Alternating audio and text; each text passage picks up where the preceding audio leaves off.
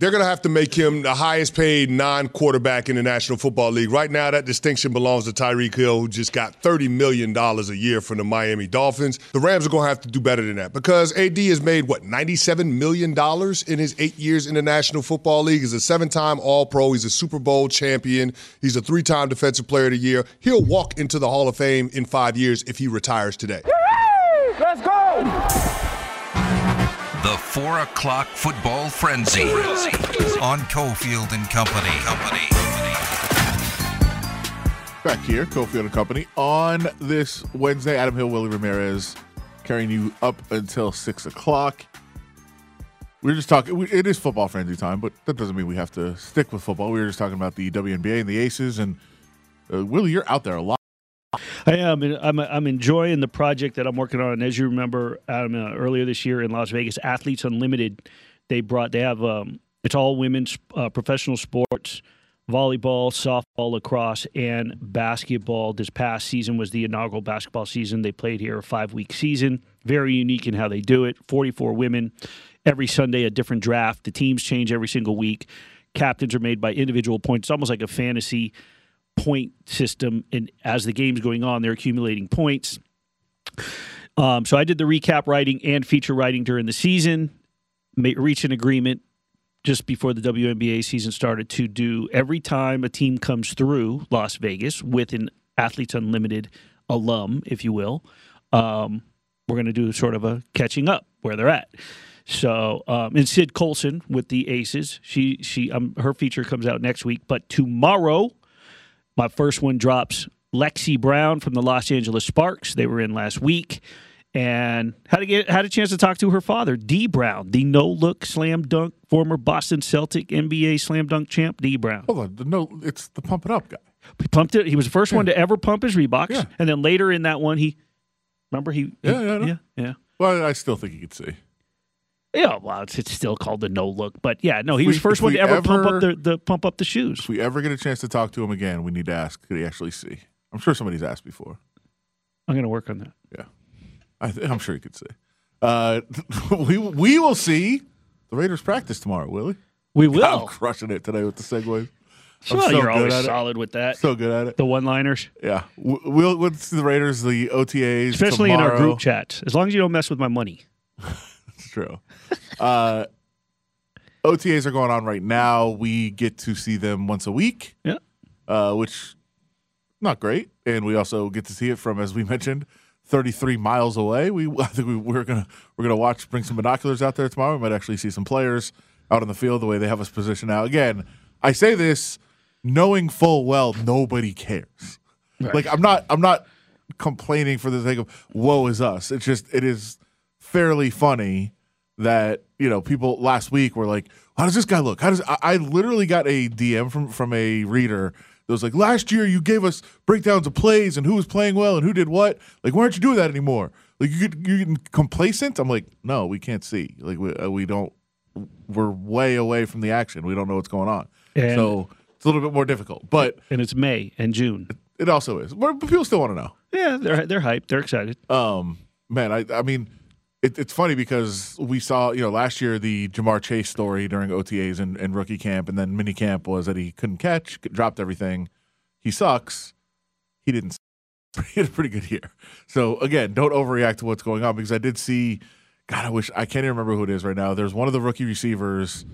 Might be, I don't want to. I think I know who it is, but I don't want to call him out if it's not him. But is dropping passes every single day at practice, and other teams, by the way, do get to watch every day. They don't get once a week like we do.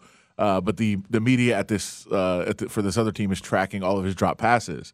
Yeah, and I'm like, okay, didn't we learn with Jamar Chase last year? When he said he couldn't see the trajectory of the ball, the way that it rotated because the college ball has lines on it and the NFL one doesn't. And he said that, and people freaked out and overreacted. And I remember him dropping in fantasy drafts because of it, which is hilarious. He played pretty well. Tommy Pham may have had him. Yeah.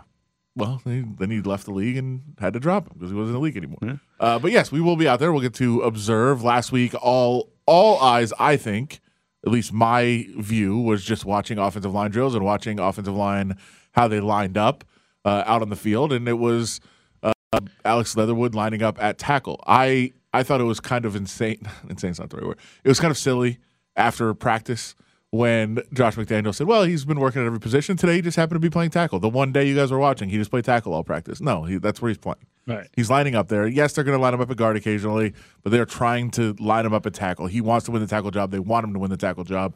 That's where he's going to line up. It'll be funny tomorrow if he lines up at tackle again all practice, and then afterwards, like, oh, it just happened.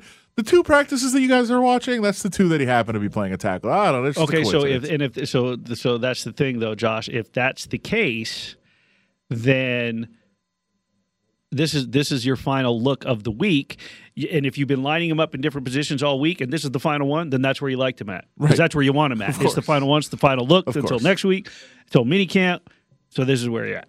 So that was where all the attention was. Obviously, again, we just as context, not as complaining, we don't really see that much detail of what's going on out there. We did all see, and I think everybody commented on it, Devontae Adams dropped a pass, and it was like, whoa, Devontae Adams dropped a pass. Yeah, it's May. Right. It's also, he caught like 99.99% of the passes that were thrown at him last week, but everybody freaked out about the one that he dropped. So there will be observations. You'll see things come out, but is there anything in particular that that maybe you could be keeping an eye on tomorrow that's different than the offensive line? I think my attention will once again be on the offensive line. And I think every week that's going to be all of our attention, because that is the one area where, you know, if this offense is going to click, if this quarterback wide receiver combination of Carr and Adams, and if the ever important rushing game, which has to work in order to put play action into play, in order for the passing game to actually work, it's the offensive line has to focus on our attention. I think tomorrow also I want to pay attention a little bit to the linebacking crew. I think it's something that needs to be bolstered, and we have to pay attention to. We talked to Perryman last week. Chandler Jones, of course, is now with the Raiders. So I'm kind of a little intrigued with the linebacking crew. I'm going to keep an eye on that. And once my scalp starts burning, I'll head inside. Yeah. I stayed out the whole time last week. It was maybe the wrong decision. I was spraying the sunscreen. Tomorrow I'll do it outside because I'm going to heavy dose it. I will say there are other position battles that I'm very interested in, but I think we're not going to know. Try to think how to phrase this. Like, not that the offensive line is going to be set in OTAs. That's not going to happen. Never. But we do want to see whether Leatherwood's lining up at guard or tackle. Like, that is a difference. Because one of the main questions I was asked by people that are very, just very hardcore about the team is, well, who's taking the first team reps between maybe like Daron Harmon or Jonathan Abram? That doesn't matter. Like, where they line up matters. But, like, who's taking first-team reps and second-team reps, that doesn't matter. They're mixing and matching. They're all over the place. Right. So, like, those are kind of questions that I know people have and that I would love answers to as well, but we're not going to get those answers until closer to training camp and even late in training camp when they start really kind of nailing down where they are on the depth chart. Yeah. But you can tell, is a guy lining up at tackle or guard. Like, those things are things that you could tell from OTAs. That you're going to learn those things out there, and that is why a lot of attention is on Leatherwood and not necessarily other positions, because there are other positions that are up for grabs potentially. I mean, is Nate Hobbs going to line up inside or outside? That's kind of interesting as well. I think I saw him. I saw a couple guys that were kind of taking reps at different places. So those things are a little bit less at this point. Like, nothing is really set in stone. Nothing's firm, but there are certain things that are relevant in OTAs, and I think that's one of them. Yeah, and the other area that I'm really intrigued about, and we're going to touch a little bit on our hot takes, even though it's June. On our hot takes? Well, yeah, that's what I see. We have hot takes? Adam and Willie's hottest Raiders takes for this season. You included it on the what you sent over, or did you just did you just copy and paste everything? That was that's so going behind the scenes a little bit. Ari sends over topics, you send over topics.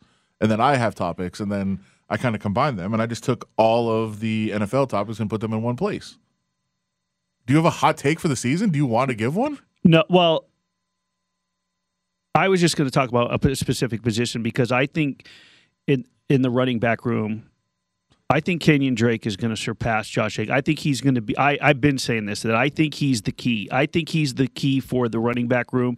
Josh Jacobs obviously has something to prove, but I just believe that Kenyon Drake is more valuable in what he brings, and I think he can be more consistent if he stays healthy. I think he's the star running back for he becomes. In past situations, he can come out of the backfield. He can become more effective. I'm not taking anything away from Josh Jacobs. I think I'm more high on Kenyon Drake. Oh. All right, this is not hot take. I'm just asking you this question. Don't take this out of context, people, when you're listening to this, or don't say oh, this is what Adam said. He covers the team. This is what he said. If Kenyon Drake surpassed Josh Jacobs as potentially quote unquote the starter, which we know the Patriots their history with McDaniels and going back with Belichick, they don't have starters. They rotate.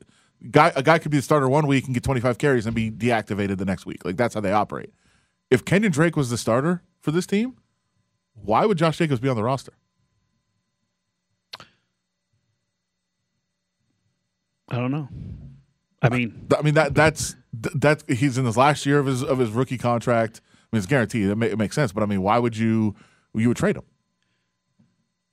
Well, and let's go back. When I said he would be surpassed him as the star running back. Okay. So. You also drafted a running back in Zamir White. You also have Brandon Bolden, who knows the system and has been around, and they brought him in to play there. You also have Amir Abdullah, who could be the passing down back, although I don't necessarily know they don't make the team. But you've got all these other options. If we do, and those are things that we're going to learn not just through OTAs and minicamp. We'll learn that in training camp. Based on last year, we have to see the new guys that are in the running back room. We have to see as it progresses. I think that Kenyon Drake can surpass. I definitely think he'll have a massive role. I know how they use running backs they have been the most frustrating offense for fantasy football owners for a long time. I'm sure Tommy Pham knows this and Jock Peterson knows this. They don't tend to have a bell cow. They don't tend to have a standout guy. They rotate every single week, game plan specific. It's very, it's a smart way to use running backs, but it's not ideal for fantasy people. So we'll see how this all plays out. The hot take from Willie that Kenyon Drake surpassed. You think more touches for Kenyon Drake than Josh Jacobs? I think maybe I want to say I believe he could get more offensive snaps. I don't know about touches, meaning, again, I think because he's a viable option on pass plays coming out of the backfield, and I think he can be more effective. And I think that the writing on the wall that we were all saying when we were sitting out there you and I the last 2 days, or were you out there the last 2 days of the draft? I know we were at the draft the first day, or were you at draft? I was down at You were at headquarters. No. I was at Caesars. I didn't leave. I arrived at Caesars Thursday morning, and I didn't leave until that's Sunday right. Yeah, that's right. Yeah. No, so, I mean, as far as the little bit of the scuttlebutt, and then when we talked to McDaniels and Ziegler, just, in terms of that running back room, and they made it a point to say everybody's job's open. Outside of Derek Carr, outside of Devontae Adams, outside of Max Crosby, everybody's starting jobs up for grabs, it sounds like, the way that they put it. So, yeah, I think, and that's just the one person in the one room, if you will, wide receiver room, running back room, OL room, that I think could emerge. There you go. That's quite a hot take. Good thing it was on the list. Good thing it was on Ari's list to talk about today. The hot take of the season. I enjoy that. So yeah, we'll be out there tomorrow. We'll get, I'm sure, some sound on this show tomorrow for what goes on out there at OTAs at the team headquarters in the sweltering heat. Hopefully it's a little cooler tomorrow. I don't know. I haven't checked the forecast. I'm not that hardcore about being out there for a couple hours. I probably should be. Have you seen? Is it going to be all right? Well, you know what I enjoy on things like this, because when the season's on and you're out there every day, then it's good. But our boy PG, it's the T-shirt game. It's like with the Aces, when you go in, you want to see what Kelsey walks out with their kick game, because her kick game's strong. When Kayla McBride play here, it was like a big thing. And Ty Young has the massive shoe collection.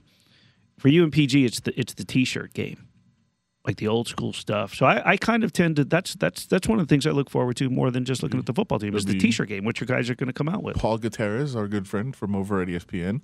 We'll see. I don't know. I don't think our other friend Vic is in town. I don't think he's here this week, It's not unfortunately. into the T-shirt game. No, but I mean, as far as like who's going to be out The there. old school I know- crew. Yeah. Well, you know, guys are more old school. it's This is just my third year out It's there. been alleged instead of, working on covering the team that, some people just sit in the back of the room and try to crack jokes. So instead of actually covering the team, that was in the front row.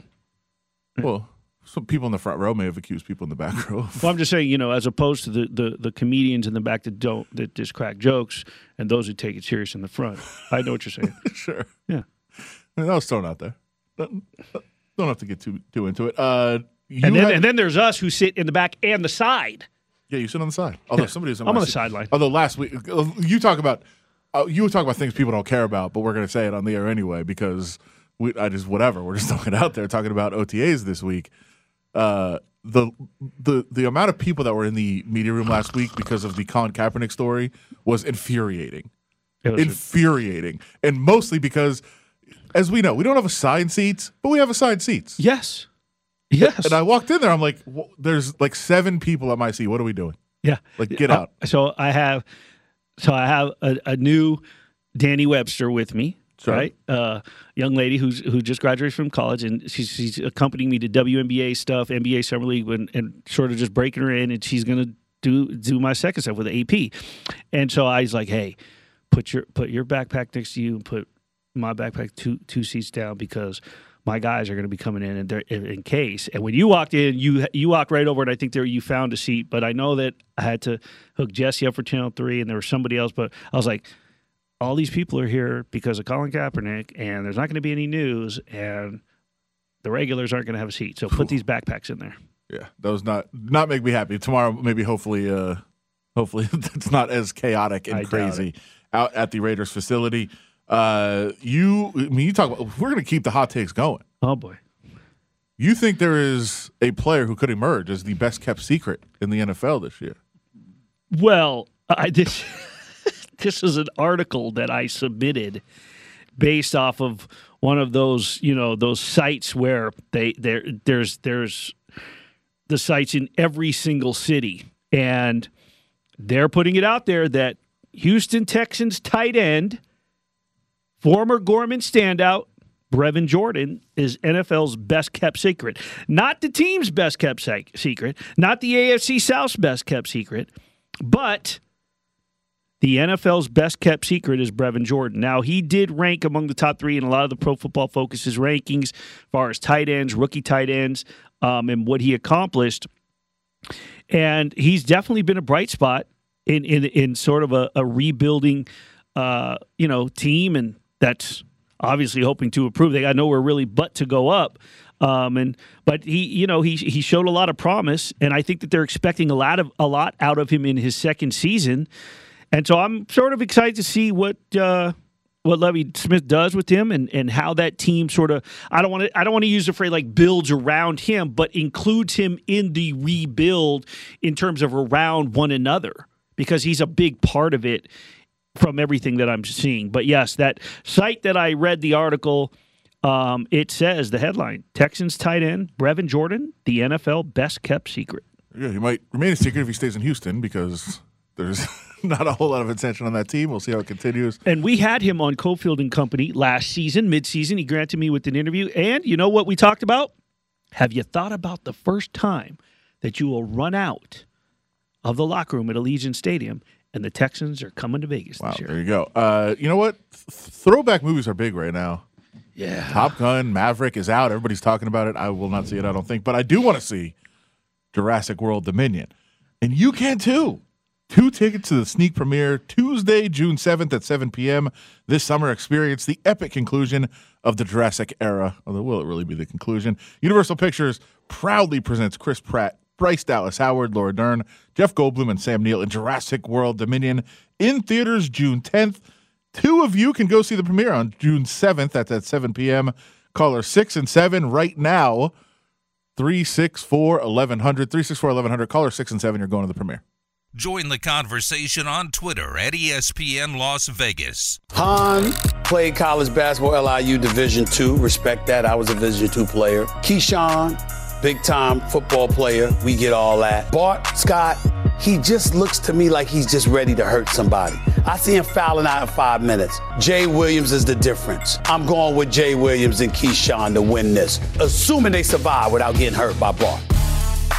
Former UNLV quarterback and current voice of the Rebels on radio, Caleb Herring is live right now on Cofield and Company.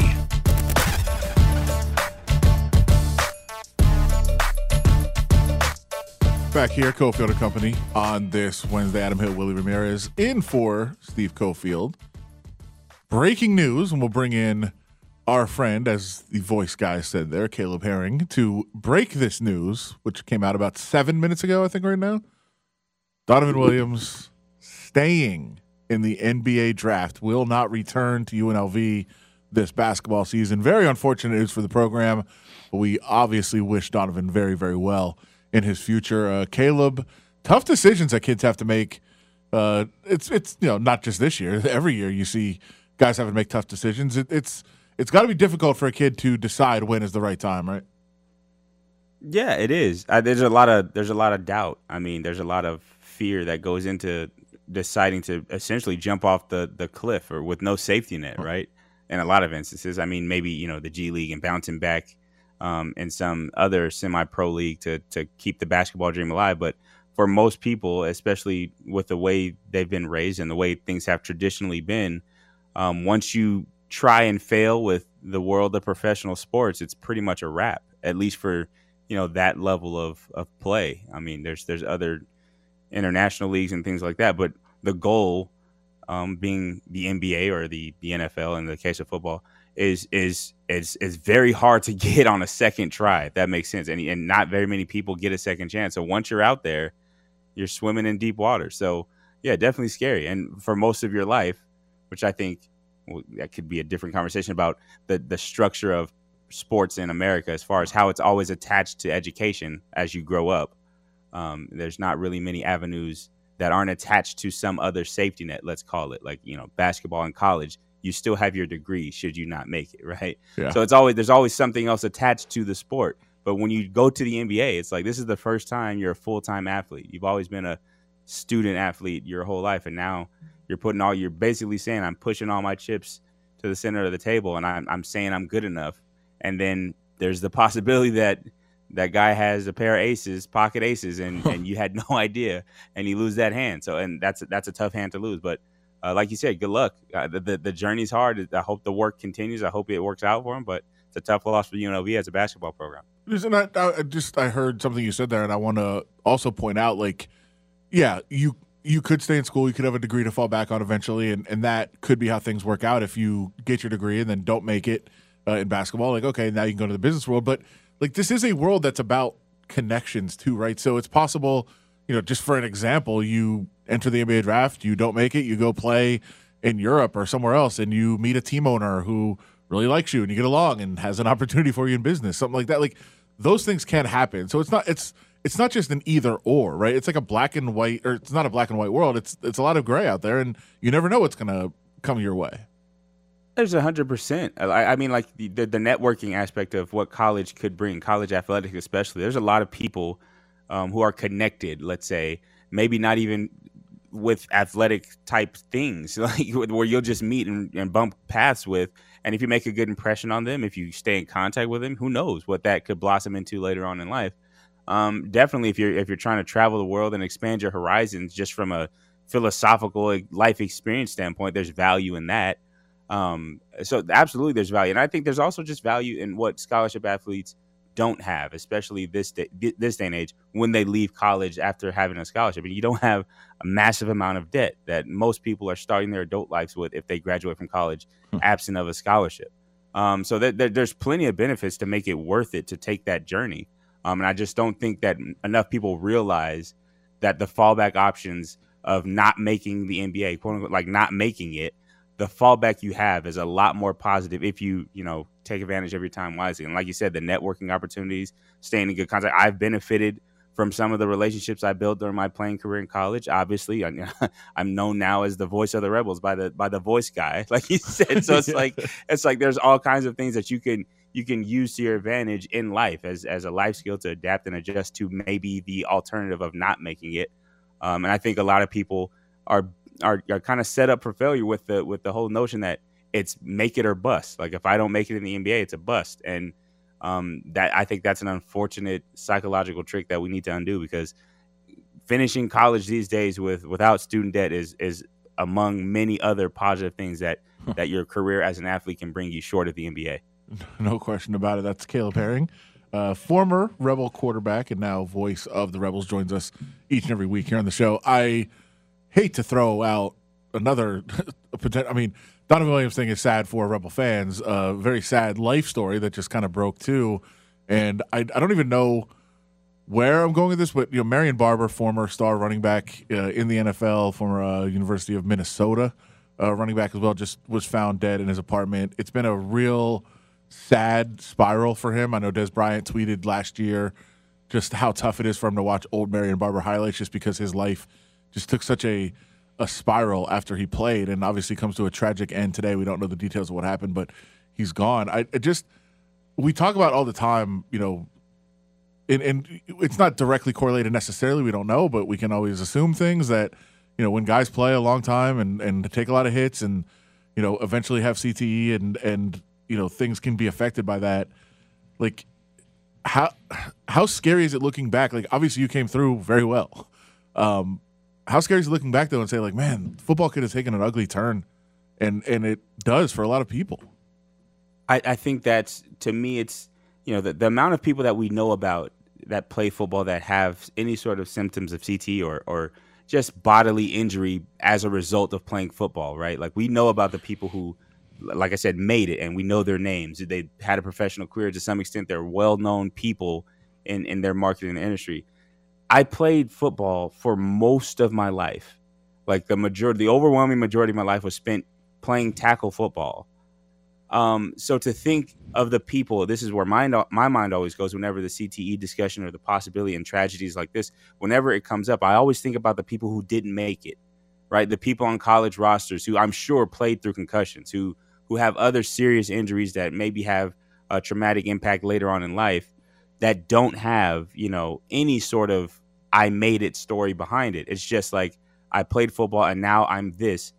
The lack of understanding, I guess, for those people, to like be going through what we would call normal lives among, trying to find a normal job and the normal stresses of life that non-NFL players have.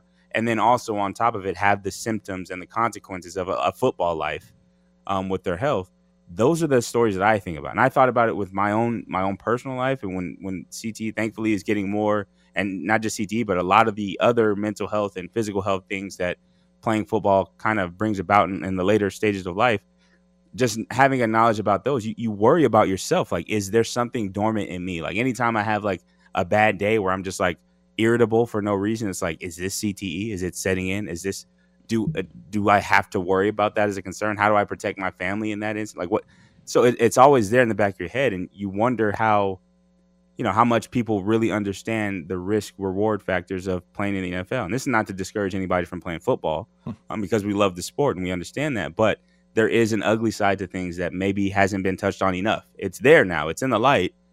But how much do we actually know and invest in preventing such things from happening?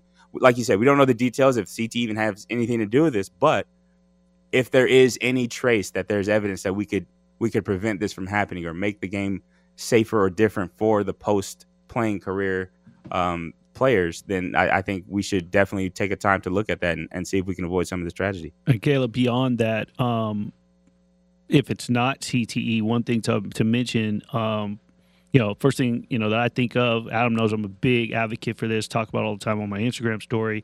I think you and I follow each other on Facebook, but 2014, he was detained by Mansfield police, taken to a hospital for mental health evaluation. He retired before the start of the 2012 season.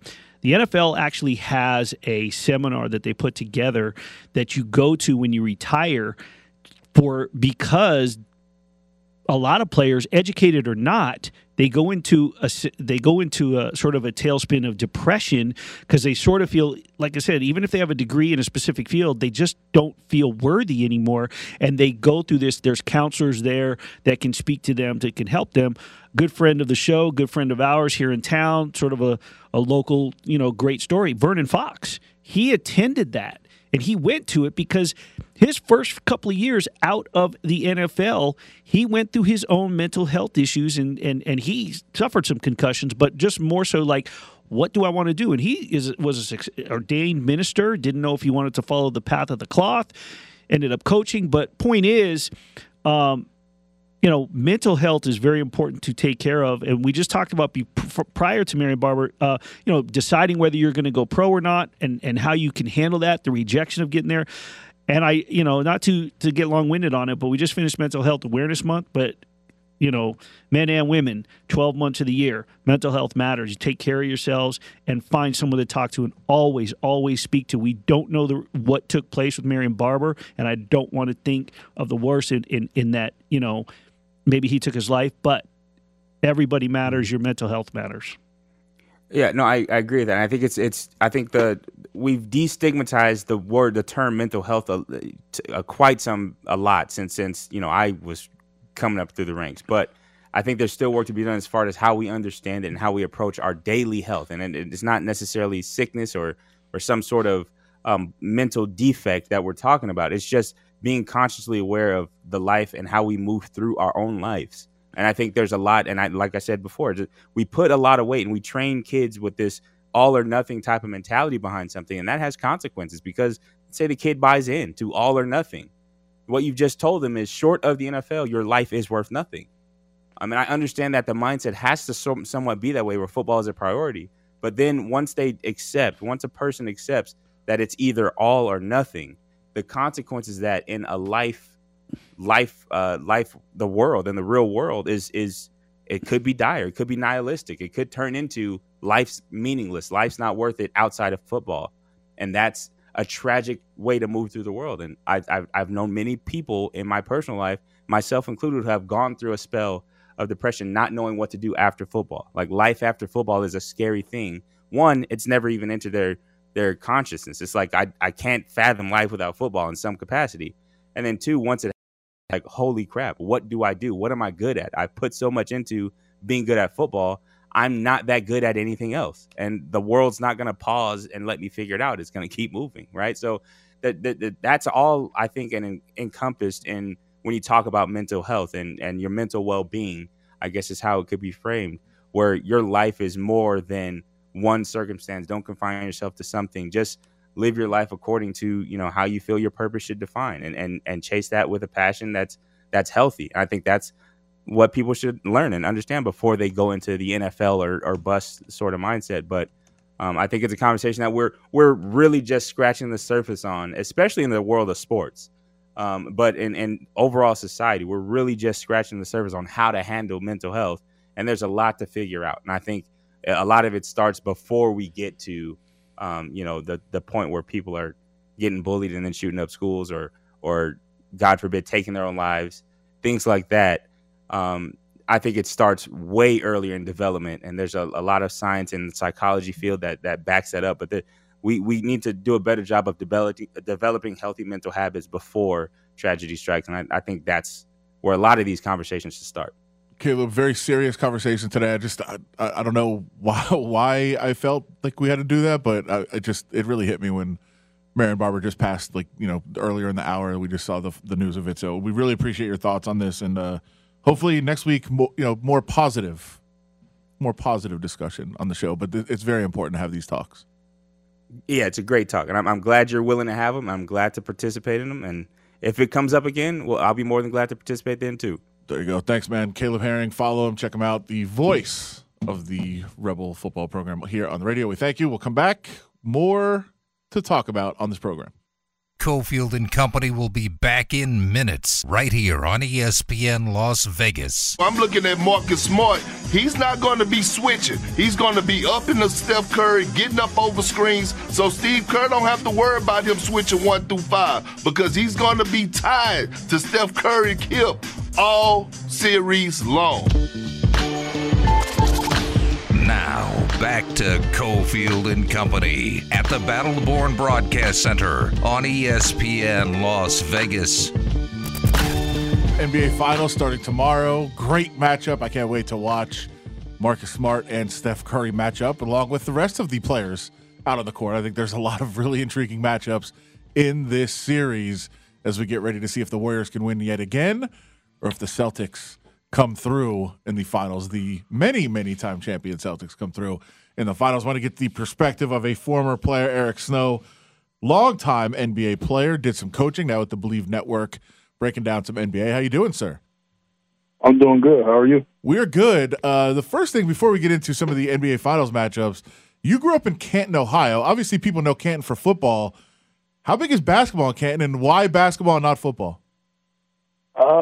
Well, I mean, football is my favorite sport. Okay. Right. To be honest with you, I was actually growing up a better football player than I was basketball. Most of the people in my hometown were surprised to see me go basketball because I was a better football player. I just had a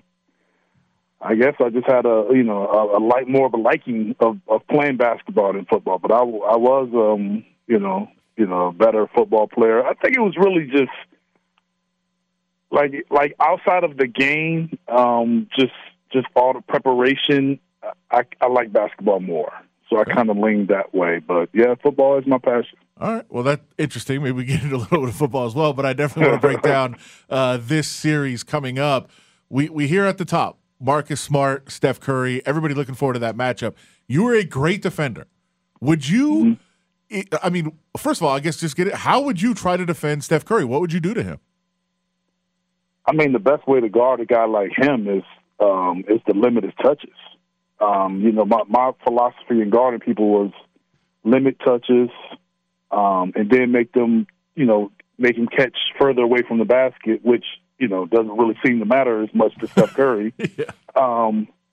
But that's still, even as good as he is shooting deep shots, it's still a lower percentage than a layup. So, I mean, you trying to do that, but I think at the end of the day, limiting his touches, keeping him off the free throw line, and limiting his transition baskets and those wide open shots. I mean, which sounds easier, obviously, than what it is. But if anybody can do it in his league right now, Marcus is a guy that can, try to do it. I think if you can hold him to his average, I think he's doing his job. Yeah, I mean, if they hold it, yeah, I think that's probably the goal when he's out there. I guess when you mentioned it, like you have to know, obviously, any player you're playing against, you have to know their strengths and weaknesses. You have to know the scouting report. But how difficult is it actually in the moment of a game when you realize, all right, it's me and Steph. Like usually, I'm not going to guard a guy 30 feet from the rim, but now I have to make sure that I do that. Like, how much of a mental adjustment is that to change how you defend it? It's tough, but I think the tough part isn't necessarily Marcus being locked into the game plan on Steph. It's making sure that, like we say Marcus is guarding him, but it's still a team game plan of how you guard him. And that's the difficult part, because where you're locked in on him, all of a sudden he comes off a screen and the guy that's guarding the screener isn't locked in. So now it becomes more difficult. So yes, Marcus will be locked in, and he has to be locked in, but the team as a whole has to be locked into the team game plan and how you're guarding him in pick and roll, how you're guarding him when he come off screen. Are you guarding him if he's going right off a pick and roll different than if he's going left off a pick and roll? If he's turning right shoulder, left shoulder, those are all different game plans, and you may have a different plan for each direction based on where he's going. So, yes, Marcus has to be locked in, but that screener, or if he's setting the screen, if he's receiving the screen, it's a lot to go into it, and everybody has to be locked in. And I think the better the team is locked into that game plan, the better they'll be defensively. So, I mean, a lot of attention will certainly be on that matchup for sure, but there are players all over the field that are dangerous on both sides. Do you think the winner of that, how well they defend Steph and how well Steph plays, determines the series, or do all the other guys on the court determine the series? I mean, I think obviously, you always got to look at, the top players, and Steph and Clay and Tatum and Brown. Those guys have to play well in order for their teams to win. But I do think it's very important for Al Horford or Grant Williams to match or play better than the game of Draymond Green. If they are able to do that, then that really helps them out because Draymond's a very, very vital part to this team. And he initiates the offense a lot, so Clay and Steph can come off screens and not be the primary ball handler. So Boston is a team that I think that they can pressure Draymond and stay in front of him. Most big guys can't do that. If you pressure him, he'll tend to drive around those guys. So teams end up playing way off of him, and he just picks them apart. Boston has some guys I think can pressure him and stay in front. I mean, Grant Wood, those guys are guarding Giannis. They can guard Draymond Green and try to play off him and guard him and put a little pressure. So that's a different intangible right there. I think it's that, and if Boston can kind of calm down the Wiggins and the Poole guys, they got to kind of keep them in place, and at the same time, Golden State being able to slow down those other guys, that will matter a lot, like how well and how effective those other guys are in their roles. Well, you may have a little bias toward Draymond. I don't know. Maybe something going on. Yeah, I mean, he's a Spartan, so of course I'm always pulling for a Spartan. You know that, but I do understand the impact that he has for that team. No, of course. I don't think he gets enough credit for how well they are offensively because everyone looks at him not being a terrific shooter, but his ability to play the 4 or 5 and to initiate the offense puts a lot of teams in a tough predicament because most guys don't have a 4 or 5 that can guard him on the perimeter and being when he's initiating the offense. Yes, they can defend him when he's off the ball, but when he's initiating the offense, that's a different kind of pressure. Most of those guys aren't used to or equipped to be able to guard a guy like that for a full game. Yeah, I watch a lot of Warriors games. It's amazing when he is playing well and on his game, which is a lot. I mean, he's a very, very good player. That's when they become impossible to defend. I mean, yes, Curry making shots for sure. When Draymond is distributing, getting the ball at the top of the key and distributing the way he does as a passer, like that team's almost impossible to stop at that point. Yeah, I mean, the guys get layups, and a lot of it is because you have Steph and Clay coming off screens, and guys are so locked into them that if they set a screen, most of the time their guy doesn't help. Guys just come off and get wide open layups. So it's tough to defend, and that's where you have to gauge how you're going to defend Draymond when he's initiating that offense. So it's tough, but I think if any team can do it right now in the playoffs, Boston is that team. The way they've defended and the way they've played throughout these playoffs. There you go, Eric Snow, former NBA player. Check him out with the Believe Network. So I guess we'll just get right into that. What's your pick? I'm going to go Boston in 6. I've said it on other stations and other people. I can't change my mind now. That's great. I don't want to be a guy that one day I'm Boston, next day I'm Golden State, so I'll hold to it. Just give everybody a different pick. Everybody else in my household is picking Golden State, but I'll pick Boston in 6. Give everybody a different pick, and then to somebody you look like a genius. That's for sure. I'll be right somewhere. Last basketball thing I wanted to hit on with you, and I know Willie has a question for you too. But did you like the Jimmy Butler shot? You know what? Honestly, when he took that shot, I was like, "Oh my goodness, why did he take that shot?" And the reason why I said that was not that I didn't think he could make it, was because I felt he had a transition basket and he had the lane and he could go one-on-one, and I felt he was either going to score or foul because I didn't think the defense would really challenge the shot that much, especially if he went for it too.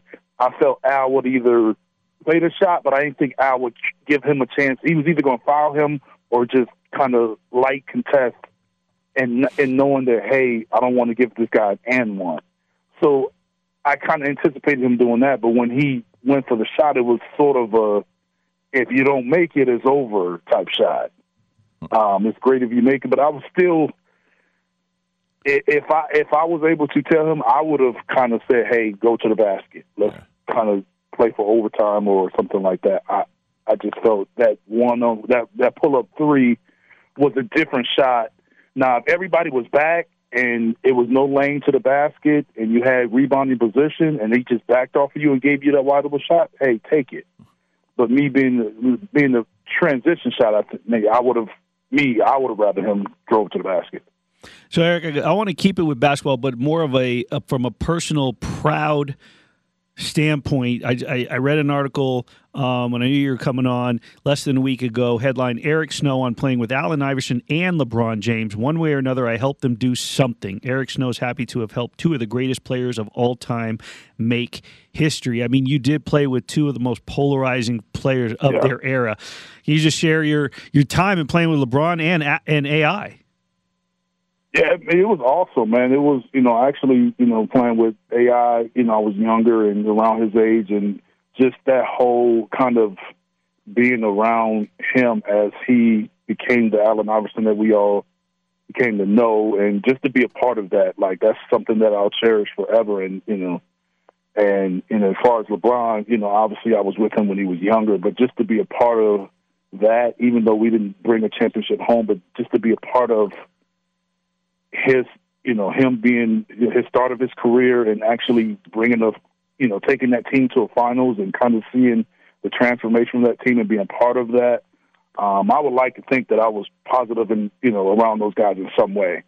And because they were to me, you know what I'm saying? So I don't think, I would like to think that it was mutual. And in some ways they've shared that with me, and in time. And I've, just like to think that, but I think that about all my teammates, though. These are just two guys that, go down as two of the best to ever play the game of basketball. Well, great career in your own right, and a lot of post-career activities too, some coaching, and now where can people check you out if they want to hear more? Because that was great stuff from you. Well, yeah, I have a podcast that I'm doing. I'm trying to branch out a little more and do a little more, be seen a little more. I talk about basketball and things all the time, so I'm saying, hey, let's go out and have some fun with it. There you go, and football, I'm guessing a little bit too. That's the passion. Look, as well. I love to talk about football all day. We'll have you back on. We'll be closer to the NFL season, get some more from you. Great stuff. Anytime. I appreciate it, guys. Appreciate you, man. Eric Snow, good stuff.